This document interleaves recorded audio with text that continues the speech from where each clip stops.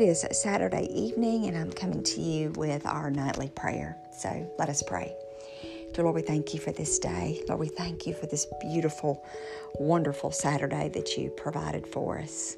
Lord, we thank you for the time we were able to spend with friends and family. Lord, we just thank you for another day, Lord, that we can get up and get to know you better and share your love with those that we come in contact with, Father. Even a smile is one way that we can share that we have you living in our hearts, and Lord, that we love you and that we praise you, and that things might not always be perfect, but that we are so thankful for the day that you have made. Lord, tomorrow is Sunday. It is church day.